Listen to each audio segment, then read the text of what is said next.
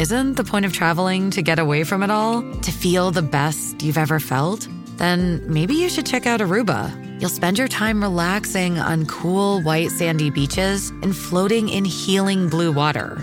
You'll meet locals brimming with gratitude for an island that redefines what a paradise can be.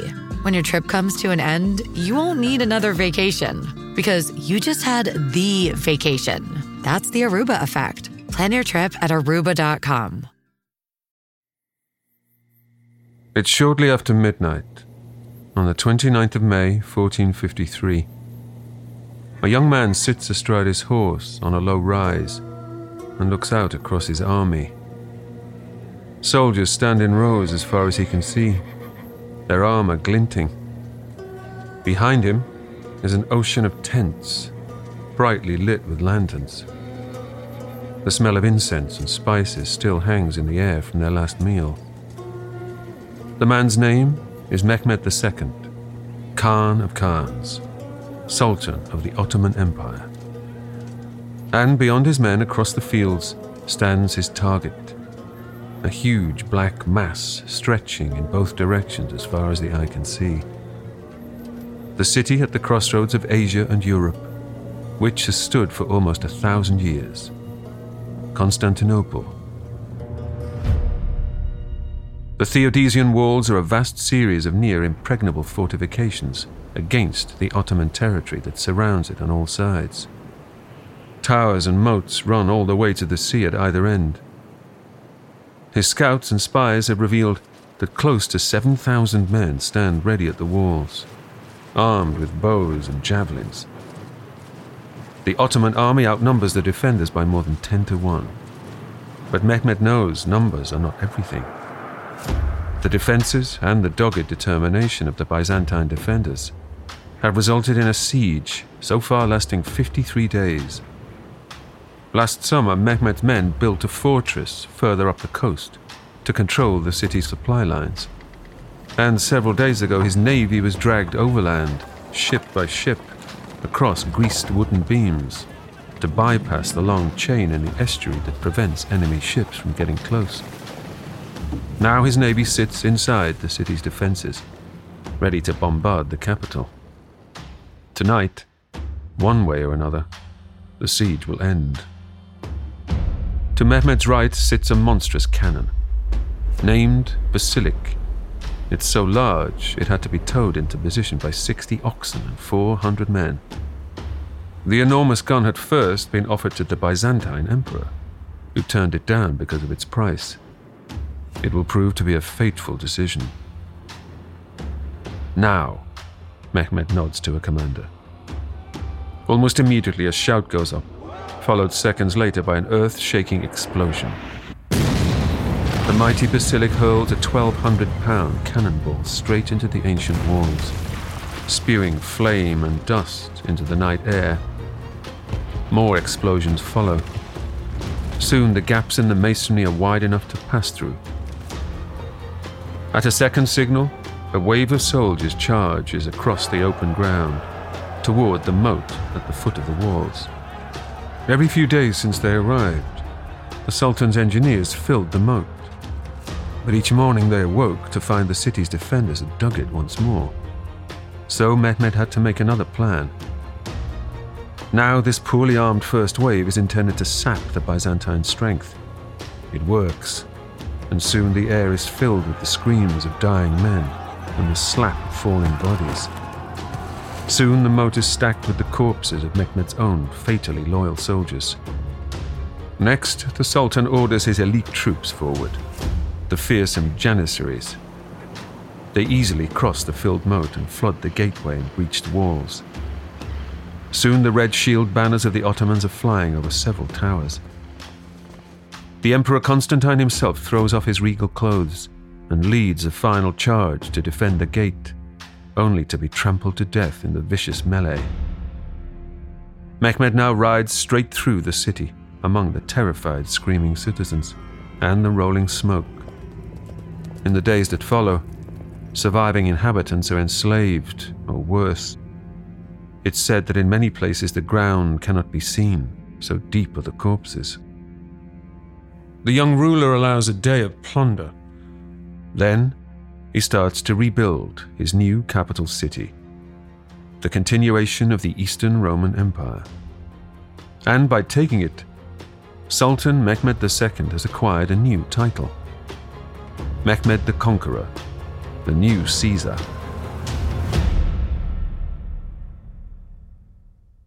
Centered on what is now Turkey, for over 600 years the Ottoman Empire ruled swathes of the Middle East, North Africa, and Southern Europe. At its height, its sphere of control almost encircled the entire Mediterranean Sea. Despite humble origins, the Ottomans saw themselves as the rightful inheritors of the Roman Empire, the originators of a new European realm, an Islamic superpower. They were in many ways modern, secular, multicultural and tolerant, far before Western European countries adopted similar values. Theirs is a story of surprising alliances and enemies, trade, war, and progress. But what was their impact on the course of global history? And what legacy did they leave behind? I'm Paul McGann, and this is a short history of the Ottoman Empire.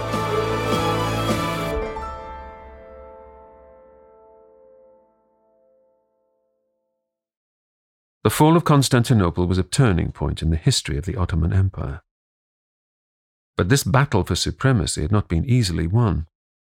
150 years earlier, at the very end of the 13th century, the story of the Ottomans begins in central Anatolia, what is now Turkey. Mark David Baer is a professor of international history at the London School of Economics and author of The Ottomans, Khans, Caesars and Caliphs. The Ottomans emerge in the zone between empires. So this is an area where you have the Byzantine Empire in the west and the Seljuk Empire in the east. So this region, this border zone between the nomads and the settled, between Muslims and Christians, between Mongols and Byzantines. This is where the story begins.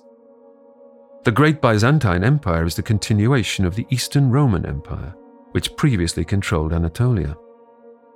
The inland regions are home to vast plains, grasslands that are hot and dry in summer, with hard, freezing winters. Decades ago, nomadic tribesmen migrated here from Central Asia, ahead of Genghis Khan's marauding Mongols. Continuing wars between the Byzantine and Islamic armies have fragmented the region. The small patches of land now controlled by nomadic tribal chieftains become strategically crucial. It's in one of these small principalities that a new empire rises. And it all begins with one man. In a crude tent of animal hides, Osman Ghazi sits alone.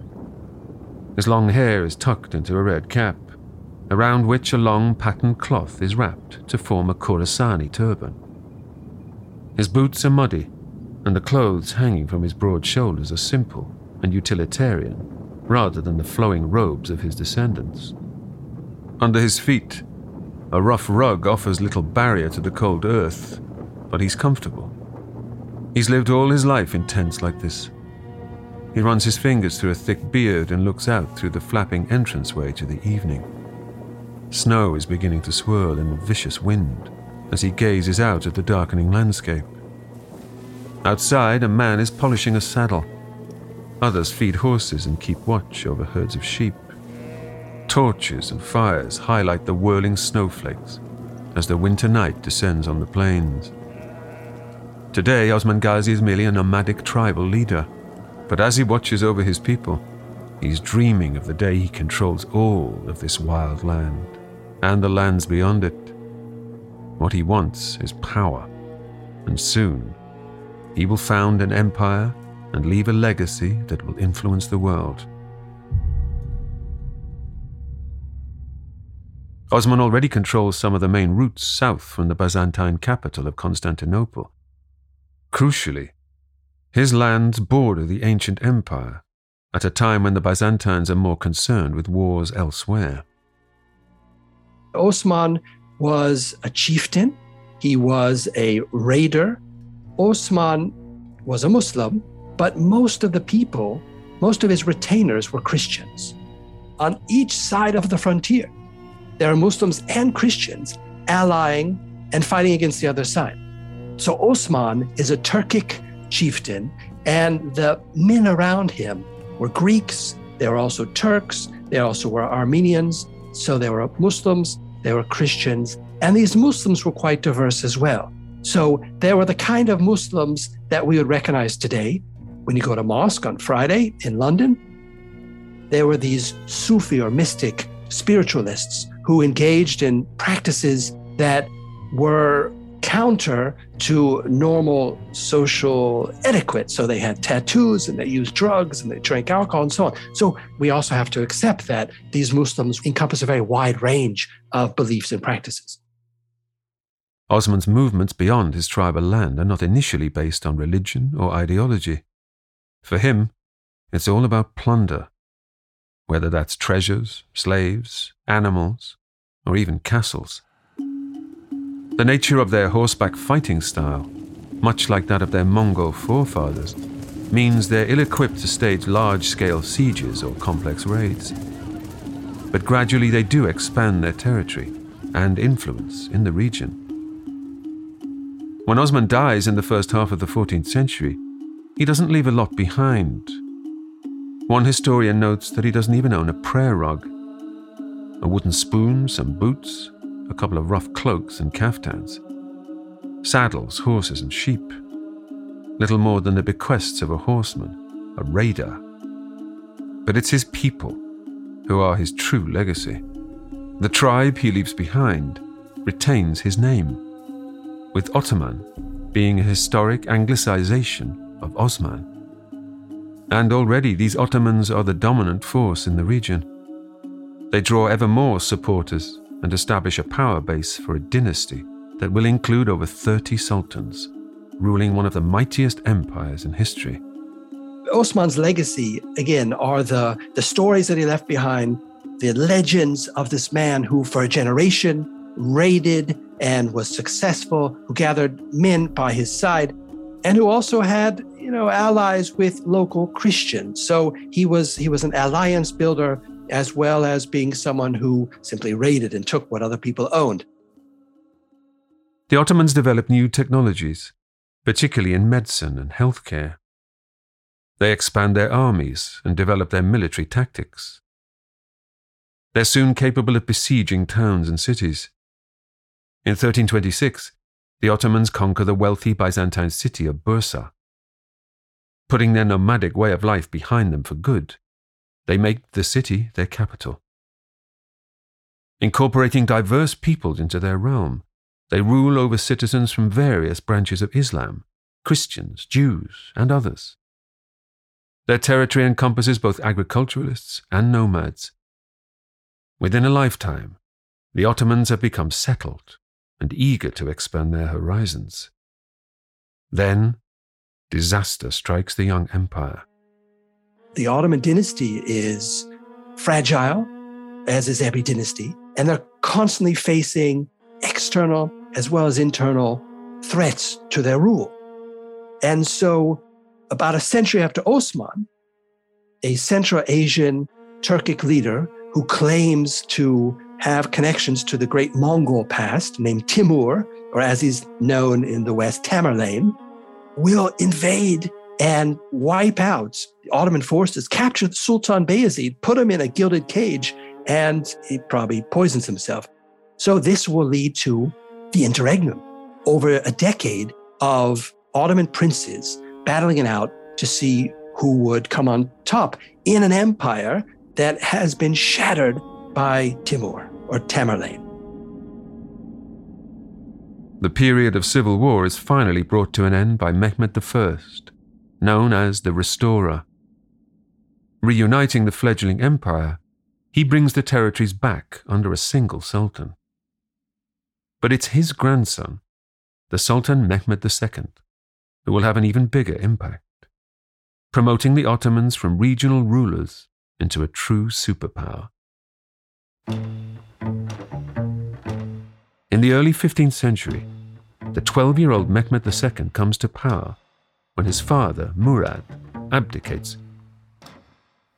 After several years, enemies east and west prompt the army to recall the now teenage sultan's father to the throne. The older man goes on to win stunning victories against his enemies, Christian crusaders in the west and the rival Turkic Muslims in the east. When the old sultan dies, Mehmed II becomes sultan for a second time, and this time, the young man has a chip on his shoulder. He is around 19, 20 years old. He wants to prove himself to his deceased father, to the military, to the leaders of the army. He wants to prove that he really is ready to take over. So Mehmed II decides once and for all, he is going to do what Muslim leaders had wanted to do since the time of the Prophet Muhammad. He is going to capture Constantinople. The capital of the Eastern Roman Empire for over 1,000 years, Constantinople is one of the grandest cities in the world. It boasts the largest freestanding structure on earth, the beautiful Hagia Sophia Cathedral. The city is surrounded by Ottoman territory on all sides, open only to the sea through its ancient port. It has long been considered unconquerable, thanks to its fierce, hardened guards and impregnable defenses. But by the time Mehmed II has it in his sights, the Byzantine Empire has suffered civil war and famine. Plague has decimated the population. The young sultan possesses new military technologies that will render the ancient fortifications obsolete. And for decades, prominent Ottomans have been intermarrying with different Byzantine factions. These alliances have weakened the loyalty of many Byzantines to the city and their emperor. The time is right for Constantinople to fall.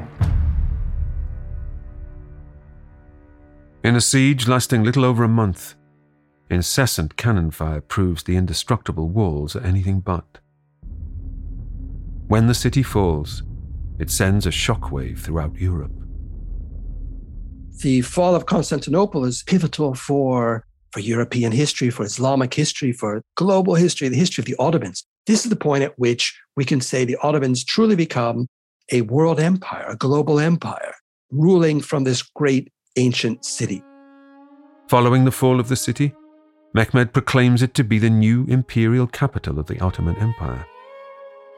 He founds an ideology which will endure for nearly 500 years, that the Ottomans are the rightful successors to oversee the continuation of the Roman Empire.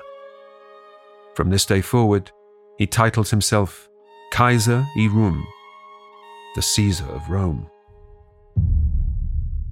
In the following period, waves of Byzantine scholars emigrate to Western Europe. Though they leave out of fear of their new ruler, their exodus revives interest in Greek and Roman studies. Ultimately, it helps spark the European Renaissance. The gateway through the Balkans and up into Central Europe lies open to Mehmed II.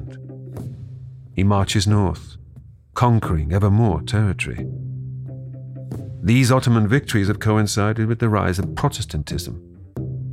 Across Europe, many small nations and city-states are now racked by internal religious turmoil and war.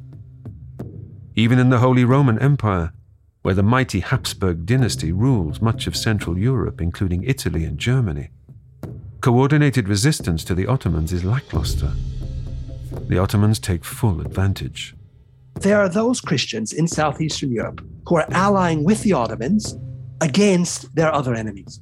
There also are Christians in Southeastern Europe who see it as a struggle between Islam and Christianity. We also see Protestants in what is today the Netherlands, in what is today Hungary, in Germany, siding with the Ottomans. The Ottomans will make promises to send weapons to Protestants in the Netherlands to fight against the Habsburgs, who of course are ruling the Low Countries at the time.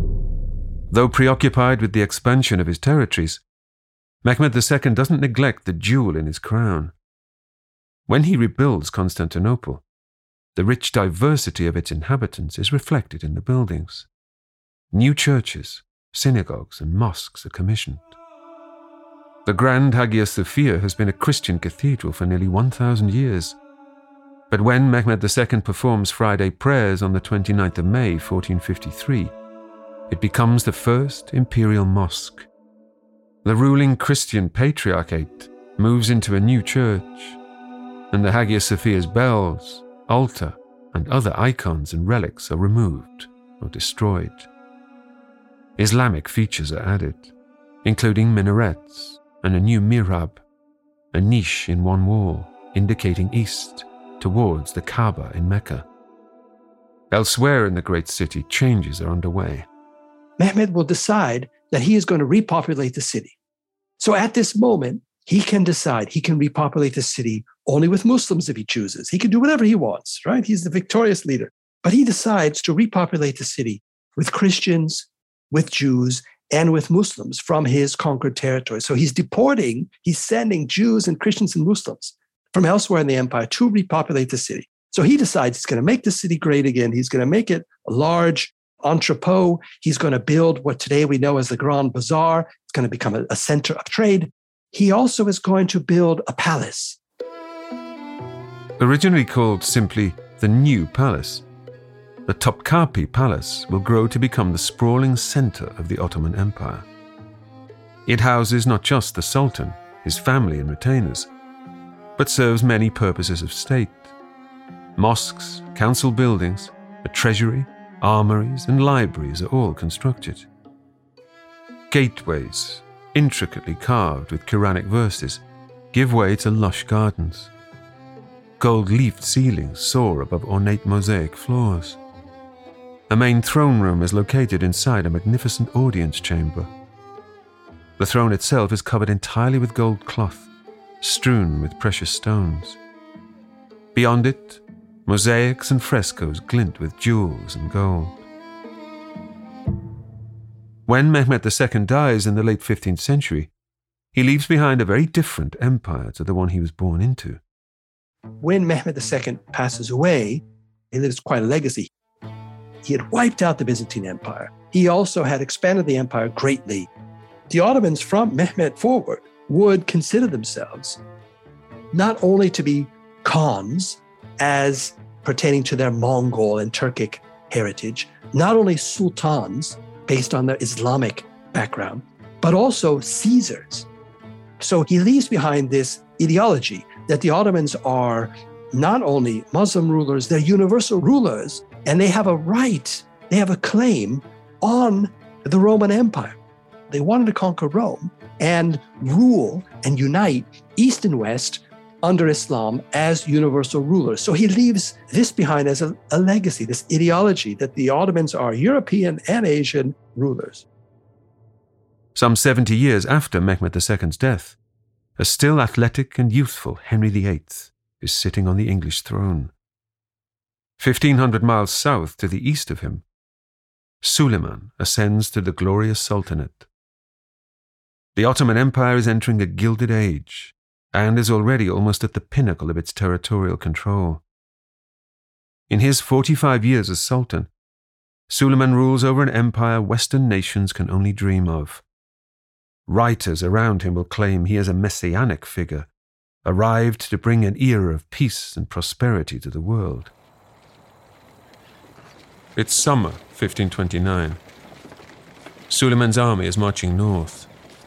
Their destination is Vienna, seat of his great Habsburg rival, the Holy Roman Emperor Charles V.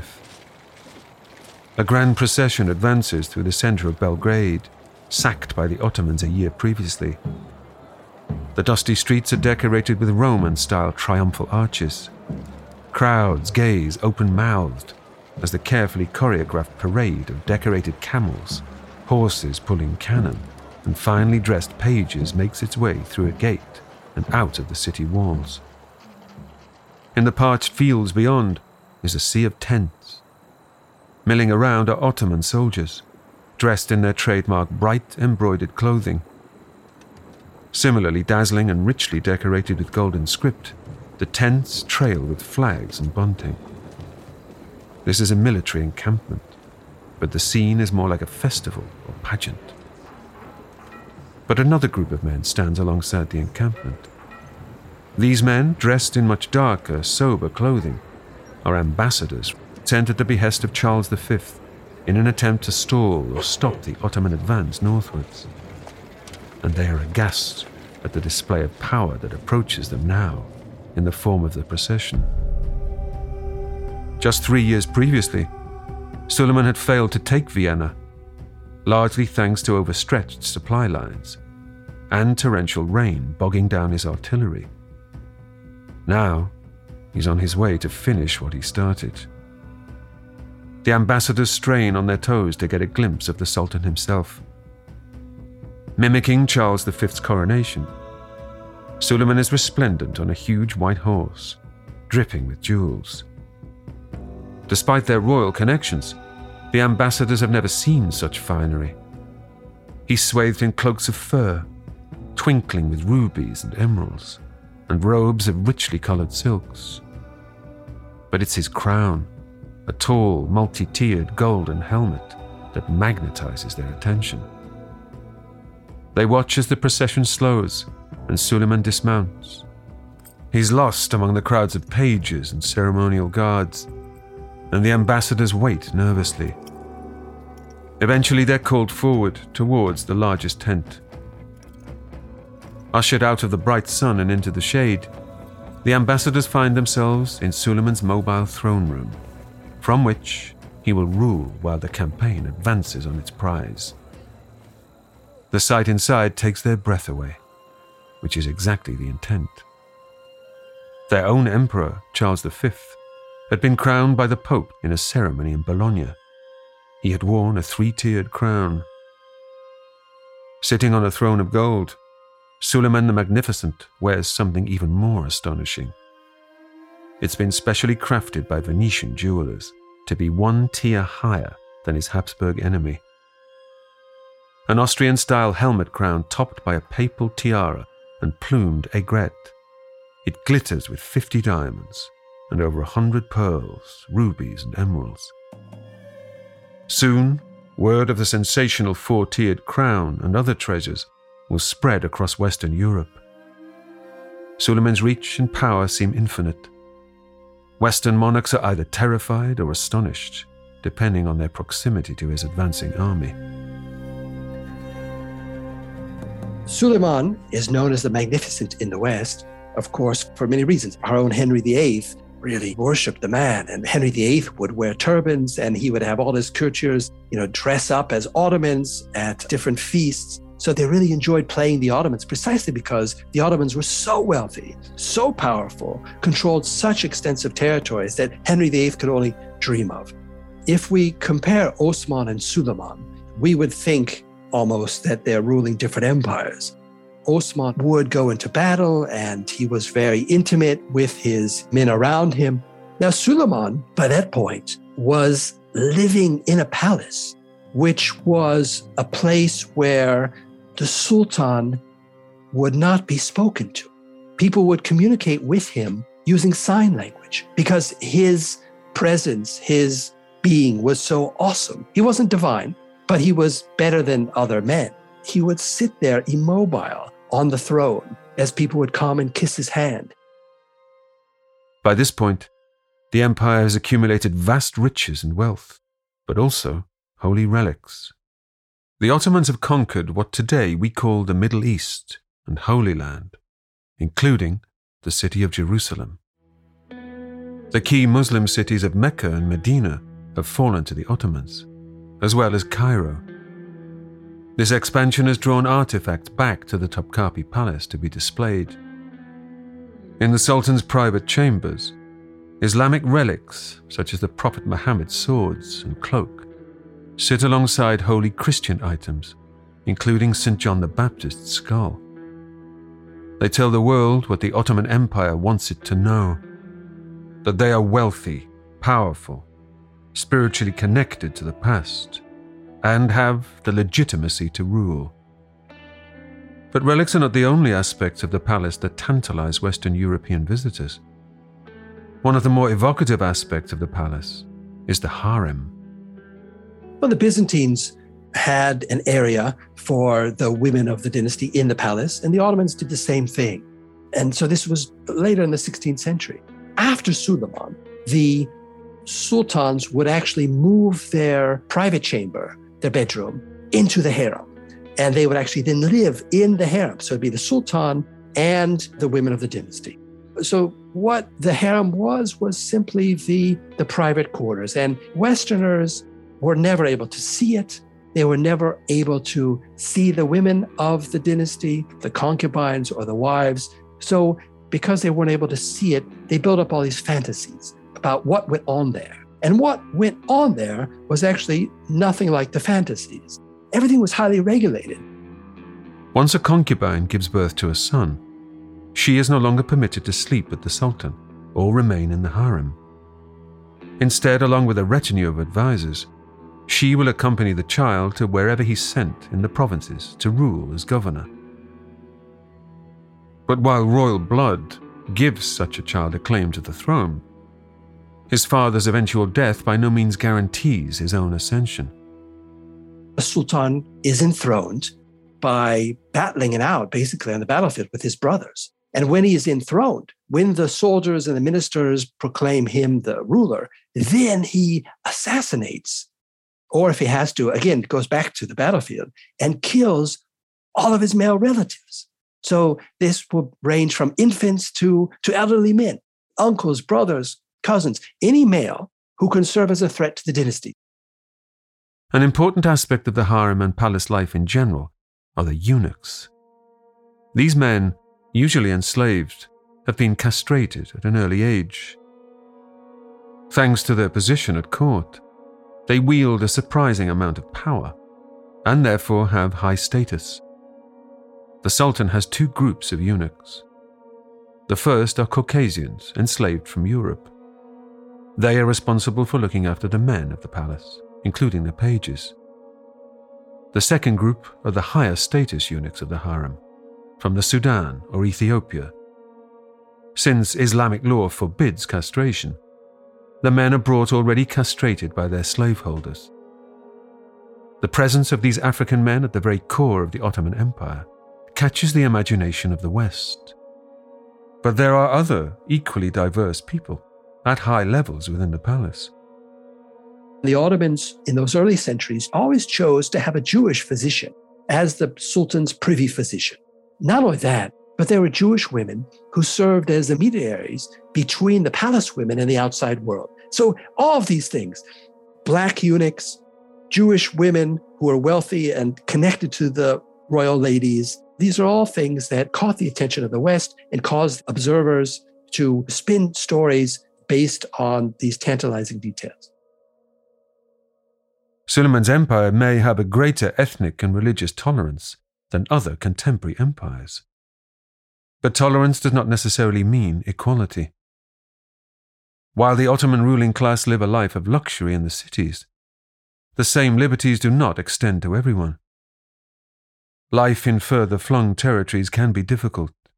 Rebellions and civil disorder is rife in the border areas. A peaceful village one week can easily become a war zone the next. Even in stable regions and in Constantinople itself, freedoms and standards of living vary enormously across the Ottoman Empire. Non-Muslims, such as Christians and Jews, are known as dhimmis.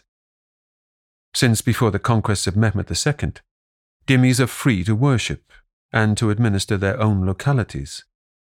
But they pay for this autonomy and protection with special taxes. There are also additional burdens placed on Christian communities in conquered regions. Of every 40 Christian boys in their territories, one is taken as a tax. They're going to take these boys in. They're going to circumcise them. They're going to convert them to Islam. They're going to train them in the Islamic languages. And from these boys, the ones who are most intelligent will be trained to become the ministers of the empire, of the government.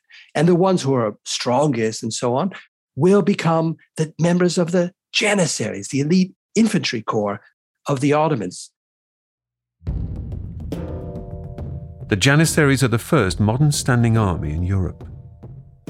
By the time of Suleiman, they are some of the most feared shock troops in the world. Eventually, they will become so powerful that they will even decide the fate of the sultans. Now, in the mid-16th century, the empire is almost at its peak in terms of territory and power. Suleiman proclaims himself the caliph and protector of the Muslim world. Ottoman military technology and scientific achievements allow him to project that power from the Mediterranean to the Indian Ocean. The Ottoman navy develops and expands at the same time as their main rivals, the Portuguese. Soon the Ottomans control the eastern Mediterranean and all shoreline from Croatia to Morocco. From now on, any Western Europeans traveling east must cross Ottoman territory. Their main rivals in the region are now the Venetians, with their powerful navy.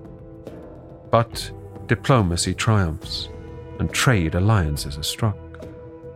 The Venetians grow rich by exploiting trade routes to India, bringing spices and other riches back through Ottoman lands. The hefty taxes the Ottomans demand for the privilege generates them vast fortunes in return. The agreements don't suit everyone, though. Ottoman control of the overland routes prompts Western European powers into an unprecedented age of exploration. The Portuguese explore sea routes to India around the southern tip of Africa in order to connect with the East on their own terms.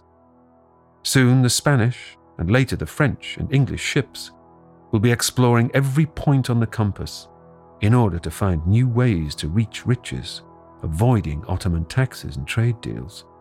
It's actually at that point, in the second half of the 17th century, the Ottomans will reach their greatest territorial extent. They'll reach into Ukraine, they'll reach into Poland. Mehmed IV will launch a second failed siege of Vienna in 1683, which came close to being victorious because the Viennese defenders were suffering from starvation and disease. And it was only the last moment that this Polish and other force came in to save them and defeat the Ottomans. They capture Crete and continue to expand until the end of the 17th century.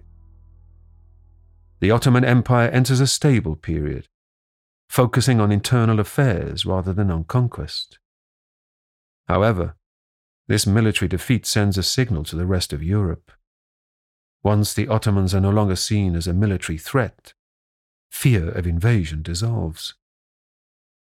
Into the 18th century, the Ottomans are seen as paragons of culture, pleasure, and poetry.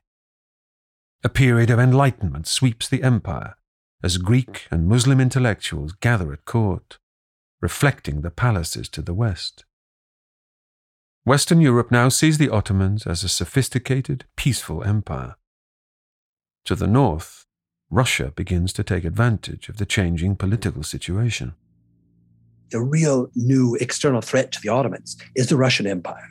The Russian Empire will expand from the 18th century onwards to the end of the Ottoman Empire. They will conquer Ottoman territories. They will massacre Muslims, and millions of Muslims will flee into the Ottoman Empire from the Russian Empire. They also will have these large claims. The Ottomans once claimed to be the Caesars, the rulers, the universal rulers. Now the Russians will come in and they will say that actually they are the ones who are going to capture Constantinople, and they are going to reunite the Byzantine territories, and they are going to be the new Byzantines, the new Romans. So they're using the same language the Ottomans had used, and they back up this threat with naval campaigns and land campaigns, and they're pushing against the Ottomans from the north around the Black Sea. The Russians will even launch a naval campaign. They'll even travel all the way around Europe, across the Mediterranean, and bombard the Ottoman city of, which we call today Izmir, or in those times, some people called it Smyrna.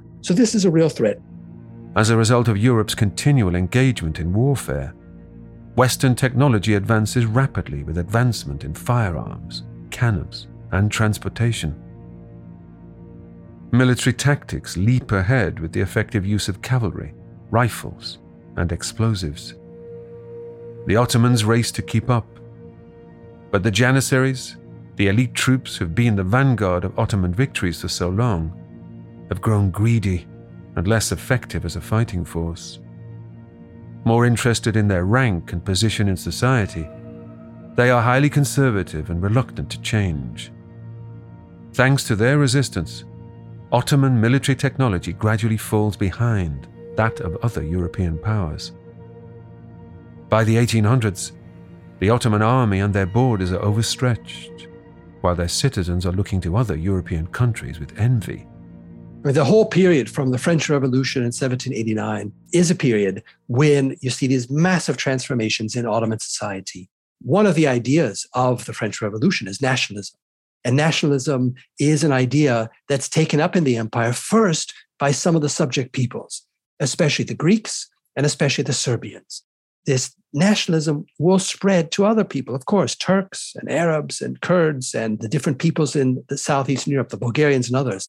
And so by the middle of the 19th century, this force of nationalism is going to be something that can both cause Ottoman subjects to turn against the Sultan, but also the Sultan will try to use nationalism to unite Ottoman subjects in their loyalty to the Sultan, no matter who they are, Muslim, Christian, Jewish, Greek, Serbian, whatever.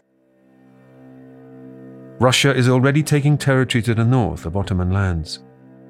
Also of concern are the expanding British and French empires.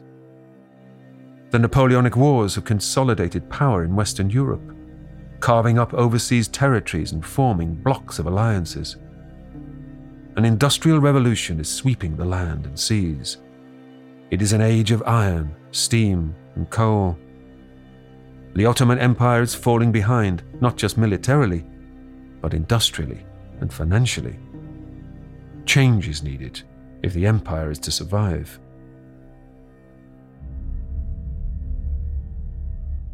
It is the 16th of June, 1826, and the Sultan has had enough of the Janissaries.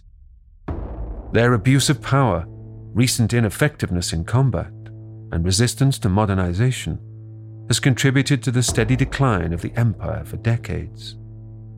Today, it will cost them dearly.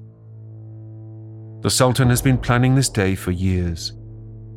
A fortnight ago, he informed the highest-ranking officers of the Janissaries of his intention to create a modern, European-style army. The Janissaries have a history of revolting at any threat to their power. They've deposed and even killed sultans over less. Today, this sultan is counting on it. At 3 o'clock, while he's relaxing in his summer palace at Besiktas, just north of the capital, a messenger rushes in.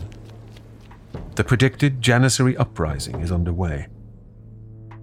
Several miles to the south, his loyal commander has already taken action to quell the revolt.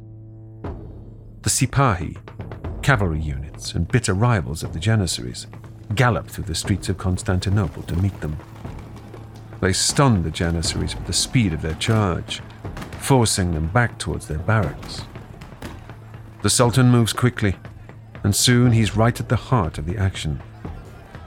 He himself unfurls the banner of the Prophet Muhammad at the Blue Mosque. The townspeople rise up in support, their hatred of the arrogant Janissaries boiling over. Soon the rebels are contained in their own barracks. The Sultan has already ordered the barracks surrounded by artillery. Now, with the trap sprung, he orders the troops loyal to him to open fire. Soon the air fills with acrid smoke and twirling embers as the barracks are engulfed in flames. There is no way out. Around 6,000 Janissaries are massacred. The elite backbone of the Ottoman military, at the forefront of conquests for 5 centuries, has been wiped out in less than half an hour. The new army wear Western-style uniforms and carry the latest European weapons. Liberal reforms transform the caliphate into a secular empire. The role of women in this modern Ottoman society is debated. Many look to Western Europe and advocate an end to polygamy, promoting liberation and education. New schools for women are introduced, which on the surface is an improvement. In practice, however, These are mainly focused on manipulating young women into wives with genteel social graces, rather than true seats of learning. Elsewhere on the streets of Constantinople, the fez is adopted over the turban. Upper-class Ottomans wear Western suits, jackets and trousers. Their sons are educated at universities in England and France. Immense investments are made in civil works, with new colleges training a generation of professional engineers, doctors, architects and administrators. Roads, bridges, railways and telegraphs help to both connect and control the vast population. The Ottomans need to adapt to survive. So they're going to try to change from within, and they unleash these forces, which actually in the end will lead to their own demise. Ultimately, these changes weaken the bonds that for centuries have tied various Islamic factions together under the empire. Elsewhere, ethnic and religious communities in conquered regions, who have always administered their own affairs, have been seeking home rule rather than obedience to the empire. New technologies make separatism a possibility. With a printing press, one voice can be heard by thousands. With a rifle, one assassin can destabilize a dynasty. The empire's own citizens are now a potential threat. As they face Greek revolt and independence and Serbian and then Armenian nationalism and so on, then what will emerge will be a kind of Ottoman Muslim nationalism by the end of the 19th century. So Abdulhamid II will promote the bonds that unite the Muslim peoples, Kurds, Turks, Arabs, and so on. So by the end of the 19th century, we have something we've never seen in Ottoman history, which is massacres of Ottoman Christian subjects by the Sultan and his military. So this is a new moment. The Ottomans have lost their tolerance, and this will have fatal consequences and will lead to the dissolution of empire during the First World War. As the Ottoman Empire declines, conquered Balkan countries gain independence. Russia seizes territory on the Black Sea and Romania. Serbia and Montenegro proclaim independence. The Bulgarian state is re-established, and Britain gains Cyprus as an overseas colonial possession. Bosnia and Herzegovina is occupied by the Ottomans' old enemies in the Austro-Hungarian Empire. Gradually, the European gains made by sultans such as Mehmed II fall away. At the dawn of the 20th century, European power balances precariously.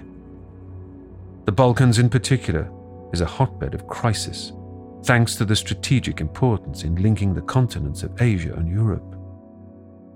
Major powers vie for control in an escalating struggle to dominate the region. A complex blend of nationalism, resentment, and insecurity leads the region to become known as the powder keg of Europe. And on June the 29th, 1914, the powder keg explodes. Archduke Franz Ferdinand, heir to the throne of the Austro-Hungarian Empire, is assassinated on the streets of Sarajevo.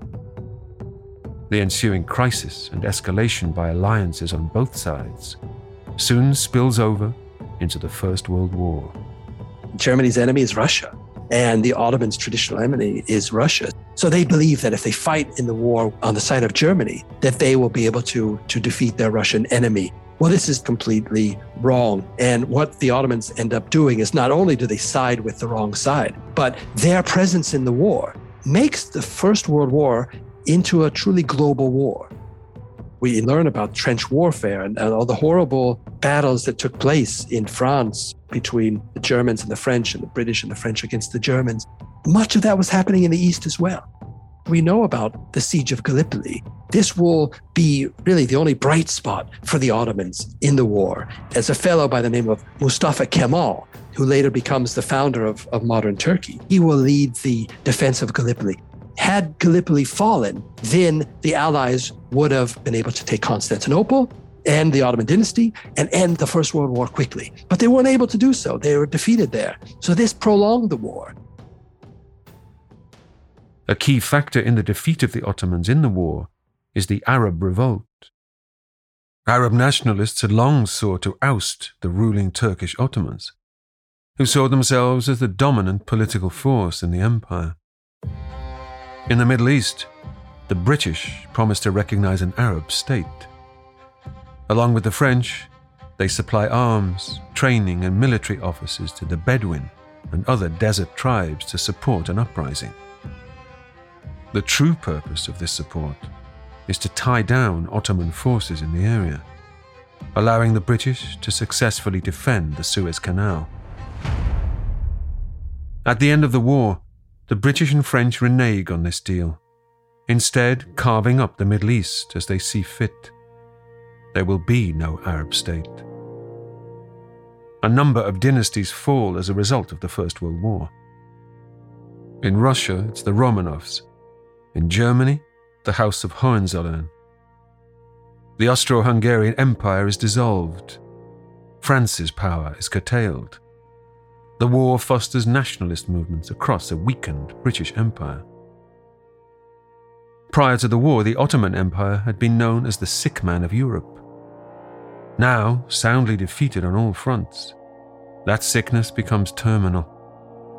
Constantinople is occupied by British, French, Italian, and Greek forces. In 1920, the Treaty of Sèvres finalizes the partition of the Ottoman territories. It will carve up the former empire into protectorates under the victorious European powers. In return, the Sultan will retain his position and title. The last Sultan, Mehmed VI, is seen as a collaborator and a traitor. He's seen to be siding with the Allies. And so a resistance group will emerge in Anatolia, or what is today Turkey, the parts that are free of Allied occupation. And this resistance movement will be against not only the foreign occupiers of the land, but also against the dynasty, because they see it as a sellout. And they will fight militarily, not only against, again, the foreign occupiers, but also they will even fight against the Sultan's troops. What follows is yet more conflict, while the rest of Europe is picking up the pieces after the Great War ends. The charismatic Mustafa Kemal, the war hero who made his name defending Gallipoli against the Allies, leads the Turkish national movement. 4 bloody years after the formal end of World War I, in 1922 they emerged victorious against both the occupying Allied powers and Ottoman forces. The Muslim resistance forces are able to become victorious. They're able to kick out the foreign occupiers. They're able to be recognized, and they're able to pose the dynasty. And the last Ottoman Sultan, Mehmed VI, will sail away on a British Navy vessel to Malta. And that is the end of the dynasty in 1922. In July 1923, the Treaty of Lausanne is signed by representatives of European governments and the Turkish nationalists. It recognizes the new National Assembly as the formal government of an independent and sovereign Republic of Turkey, the successor state to the Ottoman Empire. Later that year, Mustafa Kemal is elected as Turkey's first president. Turkish is used in everything from literature to prayer, abolishing Arabic and Persian languages and the modified Arabic script in favor of the Latin alphabet. The fledgling nation turns its back on the conventions the Ottomans had used to bind the various peoples of the empire. Sweeping political and social reforms are enacted to convert Turkey into a modern secular state for Turks alone. Kemal himself states, "The new Turkey has absolutely no relation to the old Turkey. The Ottoman state has gone down in history. Now, a new Turkey is born." The Ottoman Empire was one of the largest and longest-lasting empires in history. A dynasty that ruled for over 600 years. Those centuries of conversion, Islamification, and incorporation of Christians and Jews into the empire mean its legacy is still felt across Turkey, Europe, and the Middle East today. Traces of its influence still remain in the architecture, from Hungary to North Africa. In Central Europe, Fear of Ottoman invasion in the Middle Ages was such that menacing Turks can still be seen carved in wood and stone in old buildings. Museums across the Western world are filled with Ottoman tents, weapons, and other artifacts. The huge bell of St. Stephen's Cathedral in Vienna was cast from cannon captured during the failed Ottoman invasion of 1683. The Ottoman Empire was incredibly diverse, a rich cosmopolitan society linking millions of people of different religions and ethnicities. At its peak, it was an all-conquering military superpower, which led the way in technology, science, and social enlightenment. The inheritors of a Roman Empire which stretches back even further. The Ottomans were a very European empire, which shaped our modern world.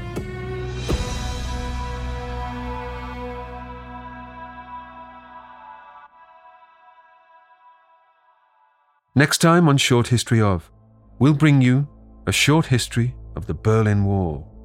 So it's incredibly hard to get across. You've got to get through an electrified fence. You've got to get across the dog runs.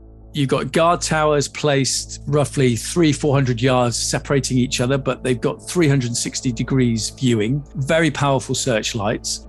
You've got what they called Stalin's grass, which were metal spikes buried under the sand. It's a dystopian nightmare. That's next time on Short History Of.